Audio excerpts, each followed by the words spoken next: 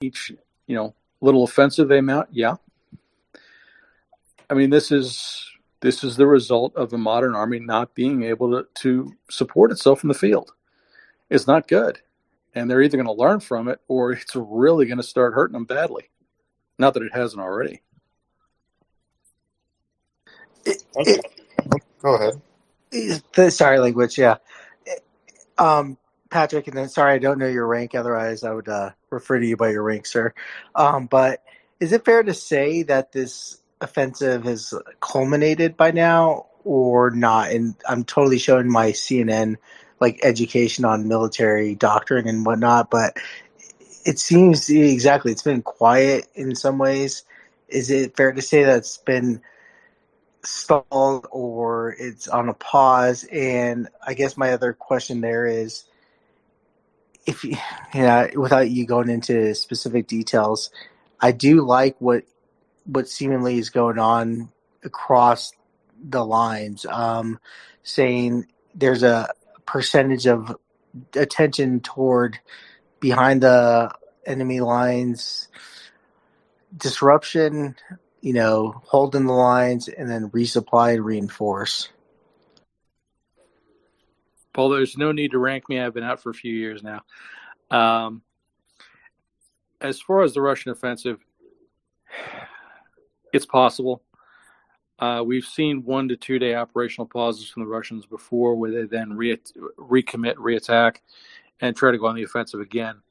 When you start getting into 3 days or more where they really don't do much, that usually indicates that this is more than an operational pause, and they're forcing themselves to stop, consolidate, and reassess what they're doing. If this lasts for another day or two, I'll probably be more ready to say, okay, that they've been stopped and they're taking stock of the situation. Has the offensive stopped? I mean, we can't know. At this point, they still have enough combat strength in the field technically to continue it and try to force a breakthrough. It'll depend on what the Russians think that they can get by trying to force it. If they think they can get one, they might. If they think that trying to shift the center of gravity to another point on the front and attack there, assuming the Ukrainians have heavily reinforced around Izium and maybe weak somewhere else, we may see that. But the answer is they have enough combat strength in the field to keep attacking. It will depend on their own assessment as to whether or not they do it and where they decide to do it. If they keep going in the same place, they go somewhere else. As far as the behind line stuff,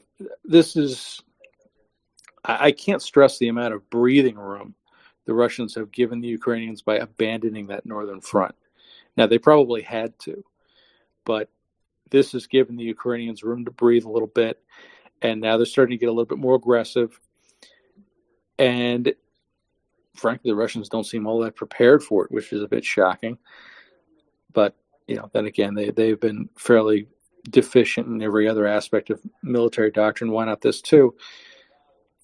And yeah, it's gonna hurt them in the long run if they can't stop this from happening to them. They've got to be able to secure their own supply lines. As bad as they are, they desperately need them. They can ill afford any kind of interruption, especially if they want to hold what they've got, let alone keep advancing. Yeah, this is going to be a major problem for them.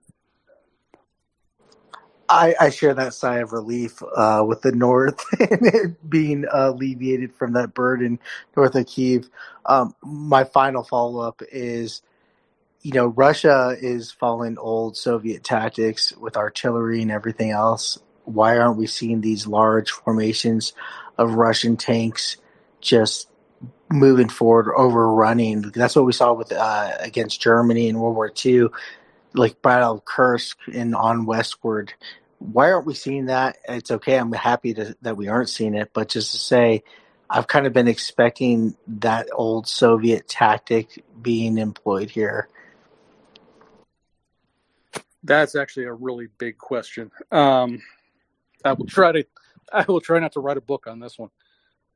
If they were going to do that, we would have seen it from the jump. Instead, and this goes along with their reorganization after 2014 along the battalion tactical group model, they seem to have been trying for something approximating a slimmed down, more Western tactical orientation that valued speed, firepower, and the ability to advance and destroy rapidly, as opposed to the Soviet mammoth advance where all tanks get online and you just push forward through a barrage of artillery.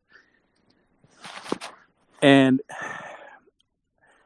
not only has that gone very, very badly for them, but they waited long enough that the weather is no longer conducive to large-scale armored warfare. And we've seen this with, tanks stuck in the mud, BMPs, BTRs. Apparently every Panzer they've ever built has apparently been stuck in the Ukrainian mud somewhere at one point, and somebody got a picture of all of them. The terrain, the weather, they have all, from the Russian standpoint, gone to hell. I doubt we'll see that. Even if they reverted to old doctrine, I doubt we'd see it simply because it's just not feasible. They'd get stuck in the mud and they get picked off by Ukrainian anti-tank crews, which terrifies them, probably more than whatever the general officers giving the orders threaten to do to them. So that's the basics of why we haven't and why we probably won't, at least until this mess dries up some.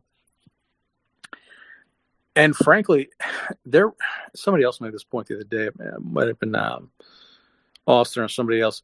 They're starting to run. They've got to be starting to run out of infantry, and once that happens, they're in real deep trouble. Which is another reason I don't think they'll do the Odessa thing. They've got, I think, 65% of their BTGs committed, and the Pentagon's estimating that a quarter of all their battalion tactical groups are assessed now as combat ineffective after 2 months. So that's really not good. I mean, that's astoundingly not good for them.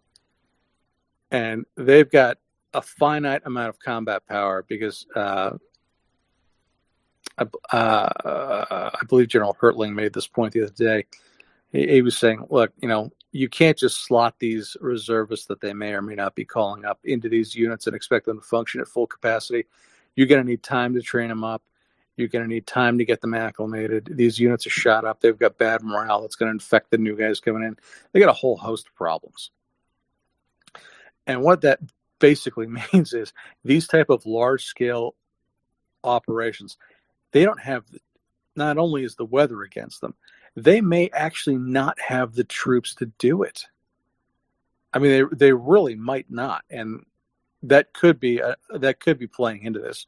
One, they may not have the troops. Two, if they technically do, they'd have to pull too many from other areas that might destabilize their front line. And if they took huge casualties in that kind of attack, they wouldn't be able to replace them, and it might cause a catastrophic collapse. They are not in a good way. Let me just put it that way. And I think this is still them stumbling around trying to figure out an operational pattern that works for them. I think they are still doing that. And that's kind of my general assessment on that one.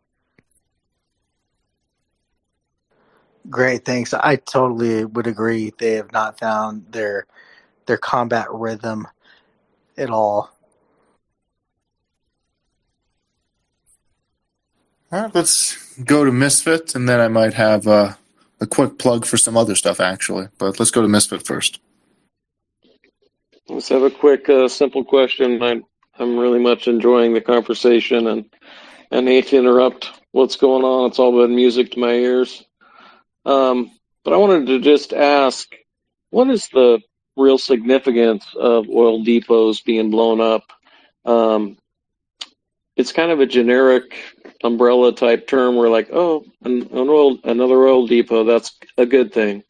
But that's not the same as a fuel depot, or do they have all those things, being able to refine into fuel from that? In other words, could you just kind of break down what the true significance is of these oil depots being blown up, other than being threatened in their own territory, the psychological part of it, but what's the technical part of it?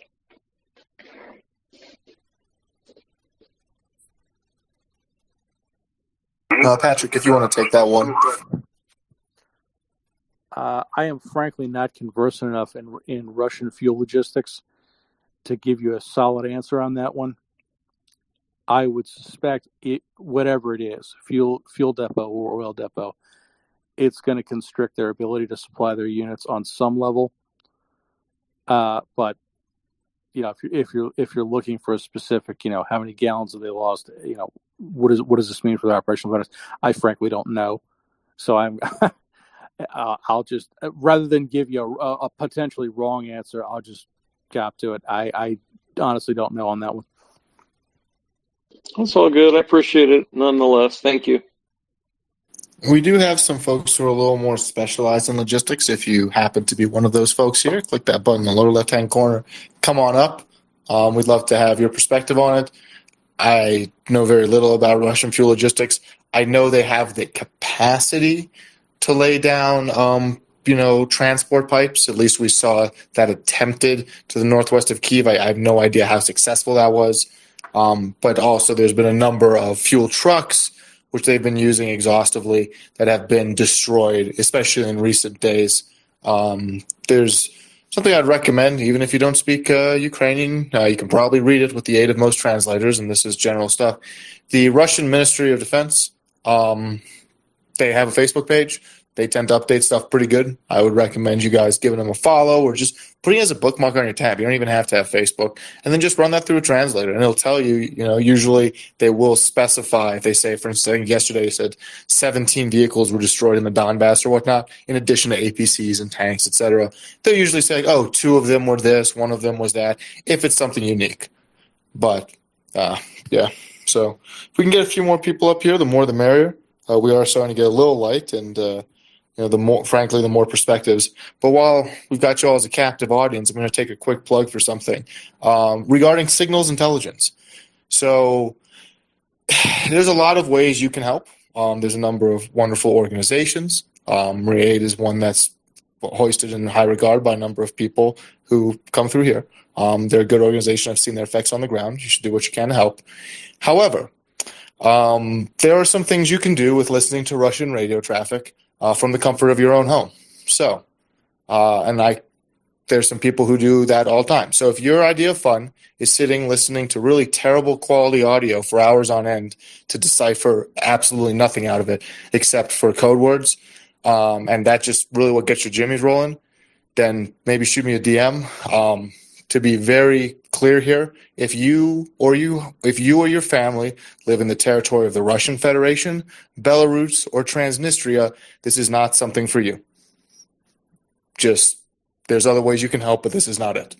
However, if you are fluent in Russian and you have the time, willingness, and energy to do mindless, exhausting work that every once in a long while gets sent to somebody who can actually do something with it, maybe shoot me a DM, and maybe I can put you in contact with some people who can use your help. Moving aside from the recruiting call, signal intelligence has been utilized by Ukraine and Ukrainian allied actors, as I'm sure you can suspect from that last one, to great significance. Russian communications have been easily intercepted due to a number of issues. Some of the things which they believe to be more secure are not, either because they're using older technology or there is new and inventive ways to intercept those signals. And in at least one case recently, which this has hit major media outlets, so it's not, I'm not leaking anything here. Simonov, the one-star general that was killed by our Ukrainian MLRS strike in the vicinity of Izium, as well as possibly, and there's big question marks around this, Harasimov having been there and taking some minor shrapnel and being evacuated. That's not confirmed. There's a lot of rumors swirling around. Don't trust anything till you see him in public, right? I think it's entirely possible he wasn't even in the area at the time when the strike occurred. But that general, Simonov, was in charge of an electronic warfare group.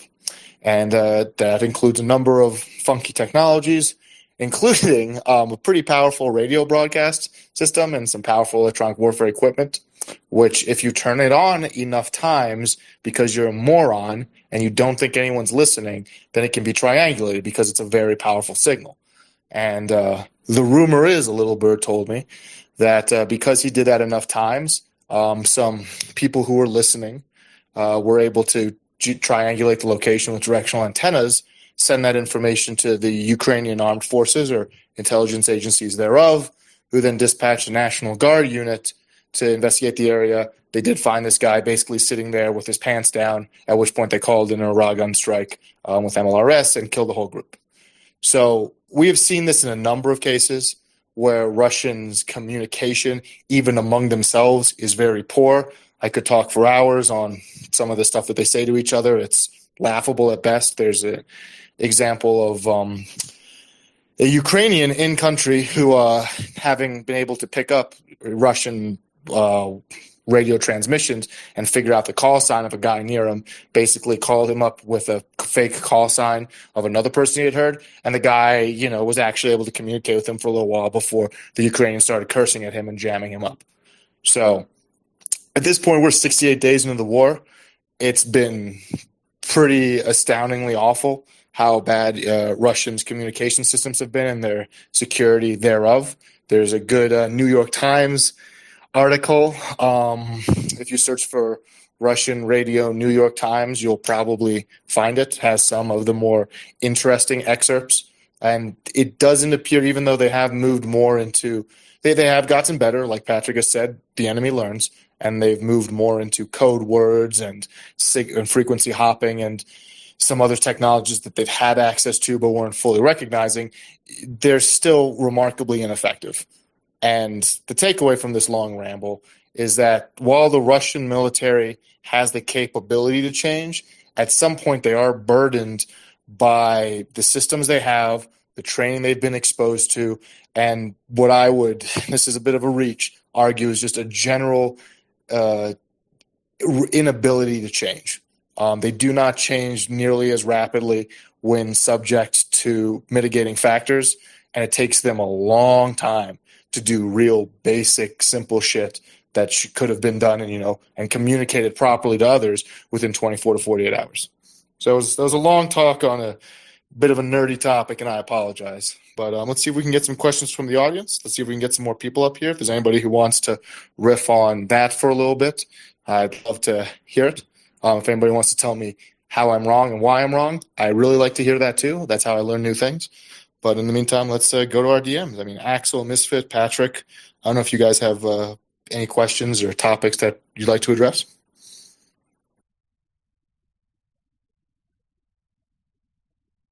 Not yet, my friend. Not yet, my friend. I'm still dealing with a sick dog. I will be available shortly. All right. Patrick, is there anything that we may have missed while I was rambling on? Nothing I've come across. It's been fairly quiet today, it looks like, thankfully. Minus the missile barrage this morning. Or yesterday morning now, I guess. Yeah, that was... the Russians are only allowed to do one of those a day, I've come to the conclusion. Apparently that's a joke. But it seems that if they do those, it tends to be just one all at the same time, I imagine, for coordination purposes. We do have an update from the General Staff of the Armed Forces of Ukraine as of, honestly, about 6 hours ago now. So this is coming in a little late. So this is a summary of the last day, if you weren't around for it. In order to destroy Ukraine's transportation infrastructure, Russia fired missiles at facilities in Dnipro, Kivrogad, Lviv, Vinnytsia, Kyiv, Zakarpattia, Odessa, and the Donetsk regions. Zakarpattia up in the Transcarpathian Mountains near the border with Hungary. What was hit there specifically was either a power generation plant or a power transmission plant. But between that and the number of rail lines being hit, I wish we had Craig in here. He can verbalize the importance of rail lines far better than I. It's not just because Russia wants to be an asshole and stop civilians from fleeing west. It's also to inhibit the movement of material from Poland into Ukraine by damaging these rail lines, because if you have 200 tanks, say, from Poland, you're not going to be able to drive them all the way over. And so by inhibiting these logistics, I suspect the intention is to further degrade, as much as Russia can, the ability for Ukraine to continuously receive heavier and heavier equipment, which we have started to see thankfully, and hopefully we will see more of. In Kharkiv, there's been continued artillery and mortar strikes, especially in the village of Protopopivka. There was a lot of drone reconnaissance to the northeast, and there was attempted to conduct offensive operations towards Dovenke, which is that's actually southeast of Izium along the main road, just west of the main road to Sloviansk. They've tried that a couple of times. They've been unsuccessful. There's some interesting terrain around there, even though it's mostly fields. At some point, it does turn into hills. And along the main road to Sloviansk, and let me brag about myself for 5 seconds here. I mean, I'm not a bright guy, but I can at least figure out where you might want to defend a position. And when you have hills and forests along a major highway going into, which kind of runs through this little hills on the side, making into a valley, Ukrainians have set up shop in the vicinity of that area, and Russians have just proven entirely unable to break through there with armored units. They even tried it at night when we saw that large missile barrage across the entire front the better part of 10 days ago, and they were remarkably unsuccessful. So Ukraine holds a very strong position in that area along the most direct path to Sloviansk and Kramatorsk. In Liman, I continuously don't know which way to pronounce that. The Russians are advancing more to the southwest, and the Russian troops have reinforced, and they've intensified air reconnaissance. In Popasna, fighting continues. That's pitched urban warfare. A lot of DPR, LPR troops being guided by either Russian conventional forces or, in a number of cases, they're the Wagner Group. Wagner Group is a mercenary group that is essentially part and parcel with the Russian military.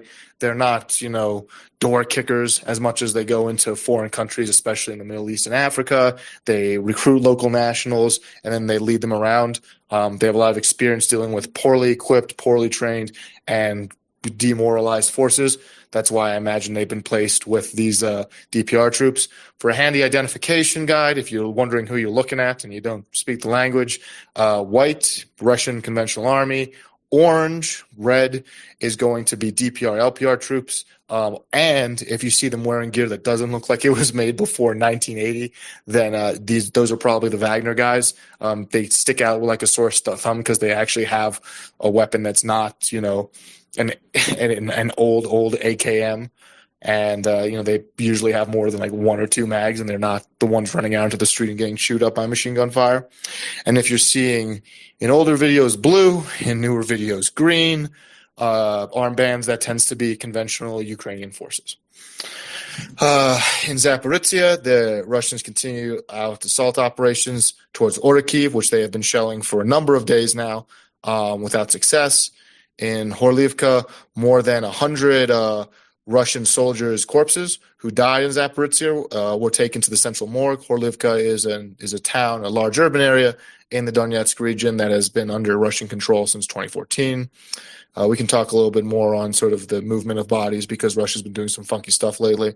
In the Kherson direction, Russia has used artillery and rocket artillery specifically and tanks along the entire line of contact, and they've intensified hostilities in the northeastern region of Kherson Oblast, and way up north by Belarus. The situation remains controlled. Belarusian forces continue to wander around their border. And while Ukraine, by necessity, must place some forces there in case the Belarusians do something stupid, the likelihood of an attack coming from that direction is as close to nil as anything I've seen in this war. In north of Kyiv, no signs of formation of an offensive group by Russians have been seen as part of strengthening the protection of the Russian-Ukrainian border. Units of the Russian Federation from the central military district, so the area around Moscow, have been deployed in the Bryansk region. And then in the south, in the city of Tokmak and Zaporizhia, this is intriguing. The Russian forces have begun, they describe it as mass construction of disguises of the uniform of the armed forces of Ukraine. And then the Ukrainians say that provocative actions by such quote-unquote deployed units of the Ukrainian military in the occupied territories are not ruled out. So if you see reports of a whole squad of Russian-speaking Ukrainians going marauding in a Russian-occupied area, maybe take a step back and see if that's in Zaporizhia. Other than that, Yeah, we have some questions. You can try and run through those real quick. This is actually a question I do not know the answer to besides a percentage, from Ben, followed by a bunch of Mandarin characters. Hi, I don't seem to be able to connect. Back of the envelope calculation requiring the cost of war for Russia.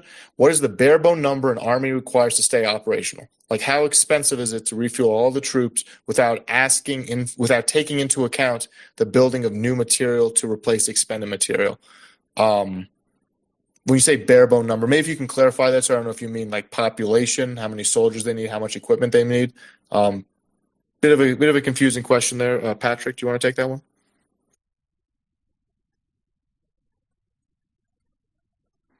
That's a big war economy question that I don't have numbers to plug into a lot of that. I just don't have it. I'd have to know every little bit of what they've lost. If I heard that right, it's what would it cost to rebuild and replenish these units? Is that right? That's how it seems like it was phrased. I'll admit I'm a little confused. If you don't mind just rewording the question there, Ben, I think I might be misunderstanding it. I mean, if that's what it is, I mean, you can just look at a TOE, a table of organization equipment, and look at it for a Russian tank platoon or a mechanized company or anything you like, and just start plugging in numbers. Russian tank platoon is 4 tanks. There are 3 platoons per company, plus 1, so you get 13 tanks per company. Those reach, figure out what a T-80 costs. You can probably do that in about 5 minutes on the internet. I don't have it in front of me.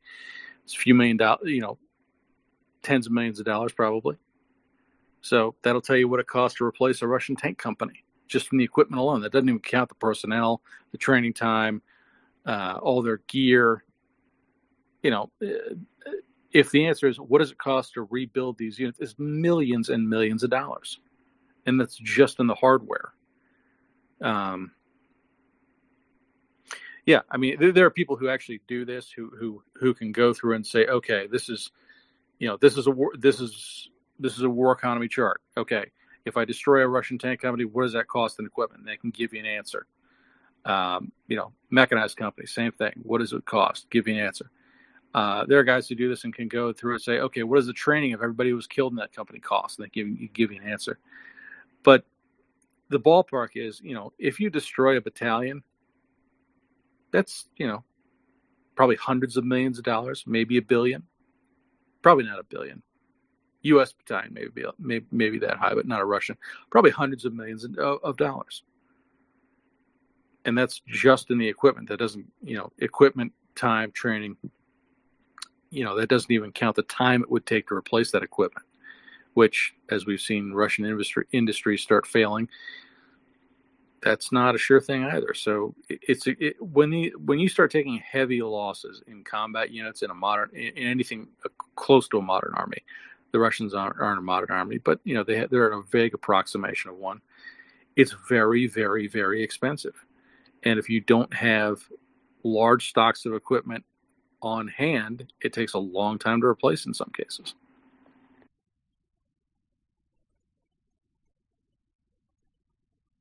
All right. Hopefully that answers your question, Ben. We do have an update on casualties projected by Ukraine, that were taken by the Russian Federation. It's been a long day. I apologize. The amount of Russians that are dead. Currently, plus 300 personnel, bringing the total up to a nice 24,500 Russian casualties, more or less. No new aircraft or helicopters were destroyed. 15 tanks were reported destroyed, bringing the total up to 1,077. 43 APCs of various kinds were destroyed, bringing the total of those up to 2,600. Another anti-aircraft system was destroyed, bringing that up to 81. Another long-range rocket artillery was destroyed, bringing that up to 163. Another 24 vehicles and fuel tankers. It's unclear exactly what composition that is were destroyed, bringing the total up to 1,867. Another 16 Russian towed artillery systems were destroyed, bringing the total up to just under 500. Another 12 drones were destroyed, bringing the total up to 303, and another 3 cruise missiles were shot down, bringing the total up to 87. So let's focus on the drones for a second there, because we have seen tremendous drone losses by Russian forces in the past couple of days. We had a couple, and these numbers are not always just for 24 hours. Sometimes things take a little bit to get in. So, statistics can be a funky thing. They can get padded on one day and depreciated on another. But we've seen a couple, for the past several days, we have seen easy double digits of Russian drones being shot down. And that's not just along the eastern front, though that's predominantly where they are, but also along the southern front and in at least a couple cases near Odessa. 300 drones to be shot down. Most of these are what's called the Orlan 10 drone. It's a reconnaissance drone. It does not carry weapons. There's some entertaining videos of people taking it apart to find out that most of the electronics are essentially commercial stuff, including, at least in one video, what appears to be a Nikon camera that's been permanently affixed to the inside. Russians like to use these for spotting, especially for artillery. Russian doctrine with drones is a little different than Americans, where our drones will kill you dead while they're looking at you. Russia has tremendous artillery, as we've seen and talked about, and so they use a drone to spot for their artillery companies and then use the artillery to kill you dead. So most of these do fly a little lower than what you would see with, say, a Predator or Reaper drone. There have been some of the more advanced drones. There's one, it's called a Flogstaff or something, Flotstat. I'm blanking on the name. Someone I'm sure will correct me. That was shot down near Odessa. Those fly quite a bit higher.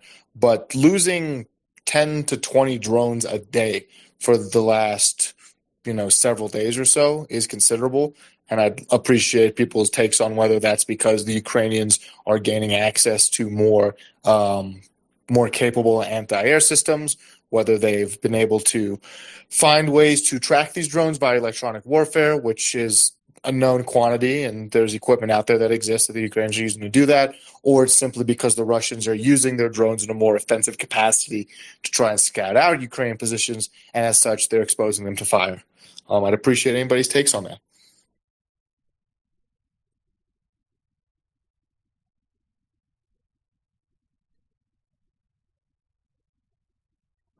Bueller?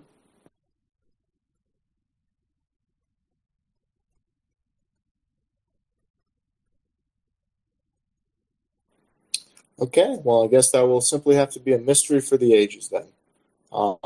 Let's see if we have some more questions. The oil. Okay, so the oil depot that's burning. Yep, that's a pretty decent. It's oil. It's going to burn pretty good. But the oil in Andivka to the northeast of Donetsk, it's making a nice little cloud, and it's still going. And if they don't have the foam and whatnot there that they need to deal with that, then they're going to have a hell of a time putting it out. It's probably just going to burn itself out at some point. Beyond that, let's see if there's any more updates. I think I may be running a little out of steam here. And this is not the Language Learner Show, far from it. So please, at any time, if you have something to share or to add, come on up and we'll get you up here. Nobody's here to listen to me talk ad nauseum. So please, I'm not going to be insulted if you come up here and just start talking, as long as you're not a jerk. We can talk a little about some of Putin's disposable soldiers that they forcibly conscripted from the DPR LPR region. There's actually a pretty decent article on that. There's 17 motorized rifle regiments of about 26,000 people total from the mobilized, DPR region. These guys are being given essentially no training. They're being given the latest in, 1940s weaponry. Like, I'm looking at a picture of a guy grinning cheerily while he's holding a 1941 Russian submachine gun. There's others that are using bolt-action rifles, and these guys are just dying. It's interesting that from the person who wrote this article. This is on novinarnia.com, which is a good Ukrainian news source. I would encourage you guys to take a look at it. They tend to be pretty quick with their updates, and I steal shamelessly from them. That they're utilizing a number of steel helmets, which, they'll stop shrapnel, but if you shoot at it, it's just going to make a nice noise as it goes through your head. And Mosin rifles, which are the latest in 19th century technology. It's a bolt-action rifle. You used to be able to get at Walmart for $50 back in the day. I had one. Everybody did. They don't have any body armor whatsoever. They don't really have any AKs. They may have like one or two per squad is what I'm seeing here, but that's about it. And I'm really not one to dive into the specifics of small unit weaponry. I think that we tend to overestimate the difference here, especially in America, because if I shoot you with a gun, it doesn't really matter how high speed it is. The bullet's still going to hurt, but there is enough differences that if I give you a bolt-action rifle and 2 days of training and I say, hey, there's a guy in that concrete apartment block who wants nothing more than to, kill every Russian soldier he sees, go get him, Tiger, you might as well save yourself the trouble and just shoot yourself in the face because it's not going to go well, right? And these guys are just disposable. Their bodies, when they are killed, if their bodies are recovered by Russians or by their allies, then, and that's rare, usually they just end up getting dumped into a pit somewhere, or they just get left in the street for the dogs. It's my response towards Russian soldiers in Ukraine could be best described as bloodthirsty, and I won't bore you with that, but even I have to take a little bit of pause for these folks who have been forcibly conscripted from the end of a barrel, basically thrown together with ad hoc equipment and said, hey, the last 7 assaults against this defended Ukrainian position didn't work. Maybe number 8 will be the one that finally gets it. I mean, these are guys who there's videos of them bopping around in the back of a Ural truck somewhere saying, hey, the last 2 guys didn't come back. We're not going to come back. We're cannon fodder. This sucks. And people respond with, well, I would do something totally different if I was in that situation. I would turn around and I would kill the Russian commander, and I don't care about it. You never know the situation you're in until you get there. The capacity, the desire to live is pretty strong, which is something I hope that none of us ever have to put into practice. But before the war even started, a number of these folks' families, the women and children, were forcibly deported from the Donbass area into Russia, and from there on sort of filtered out into more rural villages in Siberia. Passports have been taken. It's the same principle that's been applied to, I think now, about 1 million Ukrainian citizens have been forcibly deported into territories controlled by Russia and victimized in a number of ways. So if I come to your house and I take your wife and I take your kids and I shove them into the ass end of Siberia, and I give you a gun, and I say, congratulations, you're part of, the local fighting force, you've been mobilized. You may decide that, you know what, I'm willing to shoot this guy who's uprooted my life. And you might get away with it. And in your moments before you get killed by every other Russian soldier standing around you, because even if you somehow manage to pull a John Wick and kill them all, you're still in enemy territory by a very large margin. There's been a number of reports of sort of implicit threats, units saying, hey, we don't want to go fight to the front. They go, oh, that's really cool. Hey, your wife lives in this apartment. Do you want us to show you a video of her as she dies? And they're like, no. Oh, I hear your daughter's 12. That'd be nice. You want to see a video of that? No, sir. I'll do whatever you tell me. Just leave my family alone. So it's a horrific situation on both sides of the front here. Getting a couple questions. Why don't these people surrender to Ukrainian troops? You're not really going to get that chance. If you're running at a Ukrainian position with a rifle, it's not like there's a hand signal you can come up with to demonstrate that you're friendly. And the Ukrainian on the other end of that gun is not going to take the chance that, oh, this guy in an enemy combat uniform who's part of the group shooting at me, maybe he's a buddy. It's just not going to happen. So be aware. What's one of the things? The first casualty of war is innocence. Right after truth, something like that. So it's a terrible situation, but these people are essentially being used as just disposable soldiers. And the bodies stack higher every day. There's been a number of people, including band teachers and just general folks, forcibly conscripted into it, killed. There are numbers that are being captured. Generally, their lines are that they never fired a gun and that they're all cooks and radio personnel, which is kind of a cheeky way to respond to it. but they're just saying, hey, we're all in hell. This is terrible. What are we doing here? Many of us died. We were in Sumy. We all got killed. There's a video where our comrades were taken prisoner. We've all been killed. The Ministry of Defense of Russia has no idea what we're doing here. They brought us to the Russian Federation. They gave us weapons. They took away our passports. They took us to the front lines, and then we're just being sent to die against artillery. And there's reports that they say, oh well, even if you die or if you join the army, then we'll pay you. And when you die, they just throw your body in a hole. And if your family asks about it, they just say, oh, sorry, we'll get back to you at a later time, and then they just ignore it. So when we start to talk about conscription and forced mobilization and a lot of rumors surrounding that from the Russian Federation, I would urge you to look at this picture that I've just painted. I do not see, and I really would like your perspective on this, Patrick, that if Russia were to somehow summon a 500,000-man army from, the reaches of all these tiny villages and a bunch of people, reservists who don't really want to be called up, that they're going to fare any better, especially if Russia tries to accelerate the training time to an order of weeks or just a few months. So very long, very depressing story, but that's what you get when you start to dive into the realities of this war. But Patrick, if you want to riff a little bit on what would mass mobilization / mass conscription and rapid deployment of those units from Russia look like?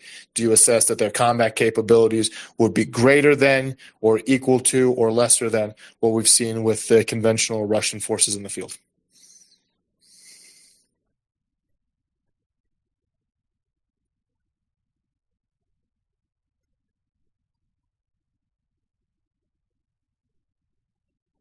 Okay. We may have Patrick may be taking care of some other stuff right now. Gail Gibbs, you've requested the mic. Here you are. The floor is yours. Hi, language learner. I felt a little bad for you because there's so many listeners, but nobody is raising their hand and talking. It's a very end of the night for me here in New York City, and I listen to this space while I paint, kind of like the radio, but more depressing. I don't know, maybe it isn't more depressing. Anyway, as I listen to you talk about these situations, that conscripts could come into, it makes me think of the way that they might think of it as they're going into the situation they're in. Like they're thinking about their family. Everyone is connected to somebody else, and they're all connected to, even if they don't have children, they're connected to their nieces and their aunts and uncles and their grandparents and their entire family and all of their friends. And my boyfriend was born in Moscow and raised in Moscow, and then his whole family is Jewish, and he's half Ukrainian, half Russian, and they were able to escape. And I say escape because it really was an escape from Russia. They were given 1 day to pick whatever they could fit in a suitcase and leave. They had a beautiful apartment. They had a lot of things. They had beautiful books. They had music. They couldn't take anything with them. They had to leave in 1 day and go to Israel to Italy and decide if they would go to Israel or to the United States. They chose the United States. They had nothing. They lived in a basement apartment here in Boston, and my boyfriend worked at McDonald's and paid for them, the whole family, to live, like their rent, everything. They worked from, the bottom up here in the United States. And I've heard so many stories for the last, 14 years from him about, about Russia and about their family. Being Jewish, they were really, really discriminated against in Russia. And that's one reason, like the main reason, I guess, that they really wanted to leave. Throughout their whole history in Russia, they were discriminated against. His grandmother was, for bogus reasons, completely bogus reasons, was taken at some point. They just decided that she had spoken against the regime somehow. This was maybe in the 1950s. She was taken to a gulag in Siberia, and she got terrible, terrible um, uh, frostbite on her hands and her feet. For the rest of her life, she was incapacitated. But she also escaped to the United States, and from the point at which she came to the West, she was so grateful to just be able to live and to have her family live and to have her family be free, that even though she couldn't use her hands and her feet, I mean, it makes me cry just thinking about it, you know? She was so happy always because she was able to be free and her family was able to be free. And I think about this when you talk about what you're talking about, because here in the West, I feel like you know, unless you know someone who went through that, you don't really understand how horrifically bad it is. I mean, I feel so much pain for the people that are in the Russian captive areas right now, because I know how horrific it is for them. They are just being completely tortured, and I can't say enough support for Ukraine right now and for everything they're going through. And I feel, as so many people do, so horrible that we can't just go there and do something. And I know all the reasons why we can't, but I feel like it's a terrible pain, you know, and that's why I listen to this space all night, every night while I paint, because I feel like I need to stay uncomfortable about this, and I need to listen to these stories every night, all night, as I paint, because we all need to. We need to focus on this. We need to send them all of our good energy and any money that we possibly have. So, Maria Aid is the place where we're donating, and they are a wonderful organization that was created by a lot of people in the space. They are providing non-lethal aid to Ukraine, and they are providing amazing things like tourniquets that save people's lives, and everyone who can donate anything, even if it's like $5, the price of a coffee or something here in the United States. And I know that most of the United States is asleep right now, but anyone who is listening, please consider donating, or at least tell people about it. Try to get people to focus on this issue. There's a lot of other issues that are popping up constantly, but we need to focus on this because it is a matter of life and death, literally. Like, I know with 100% certainty that if Russia was able to plow through Ukraine, they would continue to plow through the rest of Europe because they're insane, literally. I know this from all the stories that I've heard, and I know that we are at huge risk, and we need to help them. We need to help them with all of our efforts. So that's all. Thank you so much, Language.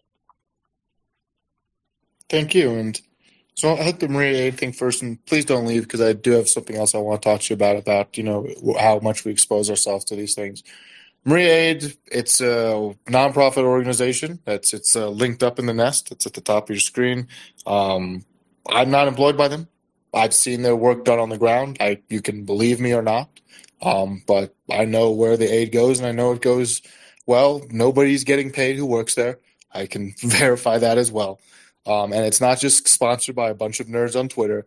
It's actually some people in the higher echelons of the Canadian military who have direct exposure with Operation Unifier, which helped train the Ukrainian forces up to the level that we see them now, including Lieutenant Colonel Melanie Lake, her attaché staff, as well as another number of people have been sending it because they are in communication with units on the ground, and they're sending them non-lethal aid in compliance with all international law and ITAR regulations to save lives. And there's other opportunities. You do what you can, man.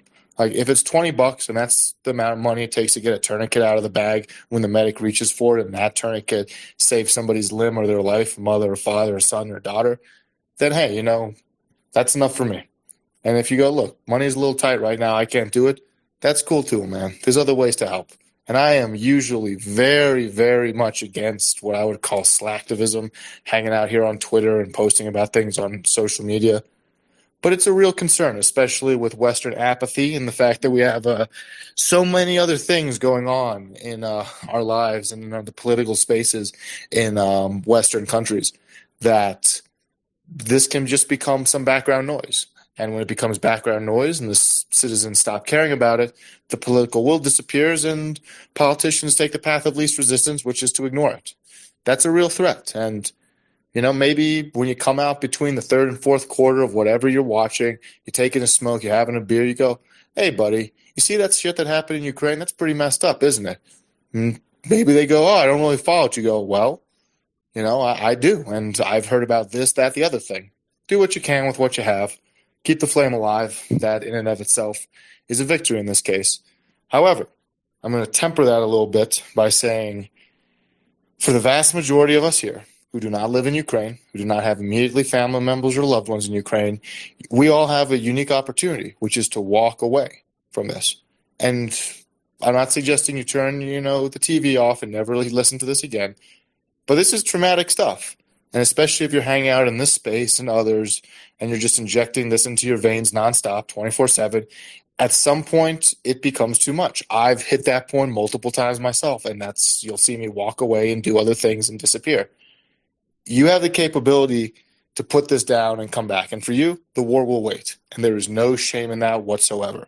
Because there is a line where you go from being complacent and not knowing anything to where I imagine many of us are, which is justifiable rage and disgust. And that can be utilized. And that's a harnessed emotion that's very powerful, and you can do great things with it.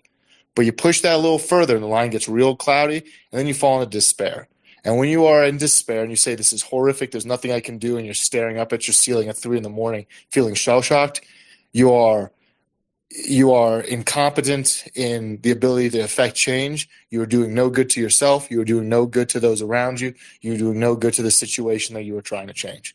And I urge everybody to take a step back before you hit that point, because beating yourself up mentally is not going to kill Russians in the East.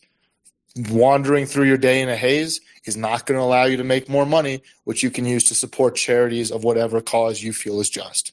So if you need to take a day, go take a day. Go outside, breathe some air, realize that the world will continue turning, and that's, for you, the war will wait. So just a very light pushback on that. I don't want to hear people, because there's a lot of emotion in this, driving themselves into the pits of despair, because from a very cold and clinical view, it means then you're of no use to anybody. And from a humanitarian view, you really shouldn't do that to yourself if you can avoid it. So thank you on that. I see we have a couple hands. Let's go back to you, Gail. And then I saw we had a Cannabis Sativa came up, and then Stuart, and then Peace for Ukraine. So let's start with you, Gail. No, I just wanted to reassure you that I'm not in the depths of despair. And actually, I hear your voice sometimes because I've heard you say that before, and I really appreciate it. My boyfriend and I temper each other because he listens to the Arestovich recordings every day, and he listens to other things that are in Russian that I don't understand. And we talk to each other, and we take like every other day, we just like shut everything off and watch a fun movie or something, or we dance tango. And my paintings actually, funny enough, they in reaction to the pain, it's actually like before this whole war, my paintings are very dark. Just because like I tend to be kind of dark, but in response to this war and like everything in the world, I feel like everything is becoming very bright and light in my paintings, which is kind of weird. It's a strange juxtaposition, but I just wanted you to know that I'm not like suicidal or anything. I'm desperately sad about the situation, but I also totally understand that we I've always felt like we have to live for the people who can't live. And that's why I always look at the photos of the people who have been dying, the fighters, how they post the photos of people who have died, the soldiers and the medics and everybody. And I try to keep them in my mind, and I try to think like I I'm painting today. I'm going out for coffee. I'm walking down the street. I'm enjoying the smell of spring because these people can't, or for them, you know. So just so you know. Anyway, thank you so much for everything you do for the space, and I really love your updates, and I love everybody on the space. And thank you. Well, flattery will get you everywhere, but thank you very much. That's very kind of you. And it is more of a general question because we get a lot of statements and DMs and from other people that can be pretty hard to read. And I admittedly try and shy away from some of the worst excesses of Russian war crimes. There's better people you can listen to who can talk about them. I'm not that guy to talk about them. But at some point it hits you hard. Let's go to Cannabis Sativa. You requested the mic. The floor is yours.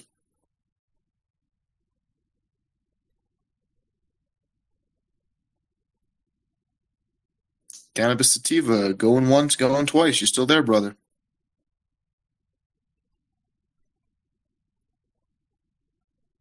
All right, well, we'll psych you down. Hopefully, if you have more questions, you can come back up at any time. Peace for Ukraine. Let's go to you. Good morning, everyone. Thank you so much for this space, and good morning from Europe. I hope all and across everyone who's listening to us and to you guys who are just great, and thank you for your service, because this is really a wonderful service. And what you said, language and Gail, is very important indeed, that we continue to shine a light and continue to fight the good fights, and also keep that balance. And what you said just now and what you described between the darkness of despairs, it's something that I actually did the mistake of doing in the first weeks into this conflict, and find a very effective way to keep a good balance is that indeed step away, do good things, positive things, because take care of your mental health, take care of your body health, so that you can keep good energy and you can help yourself, help your family, help your community, help Ukraine, give to create. It's so important that we do that. And Gail, I hear is really, really, really important the way and so cool the way you're managing things. And I can see in your profile that you've pinned a post about war crimes, which if I can, I will just take that and link it with a tweet that just came out a few minutes ago from President von der Leyen, where we're announcing new package of sanctions, but also one of the points in her tweet is that we're going to basically starting to name names and recognizing war crimes. And it's now effectively Europe is now proposing a ban on Russian oil in a rational way. Not as strong as I maybe would like as sort of civilian, but I do understand the economics behind it, not in thoroughly or extensively, but indeed it's important. Language, I don't know if you want to share this, or maybe Axel will share, and I'm sure this will be discussed later, but I share this into your DMs directly. But she starts actually to make the point with the speech in the European Parliament, but her first tweet, I'm just going to read it, where she says, "Soon we will celebrate Europe Day, which will be next Monday, 9th of May, a day to reflect on our union, but also on the future of the EU, which today is also written in Ukraine." And I really appreciate the support. And some of her speeches from President von der Leyen, there's one that particularly resonate where she took a strong stance, and that's the way we should do it. A strong stance, keep our ground, hold the lines, because we have people like you, Language, and Patrick, and everyone that is holding the military lines and the army lines and the navy lines. But we as artists like Gail, as an accountant like me,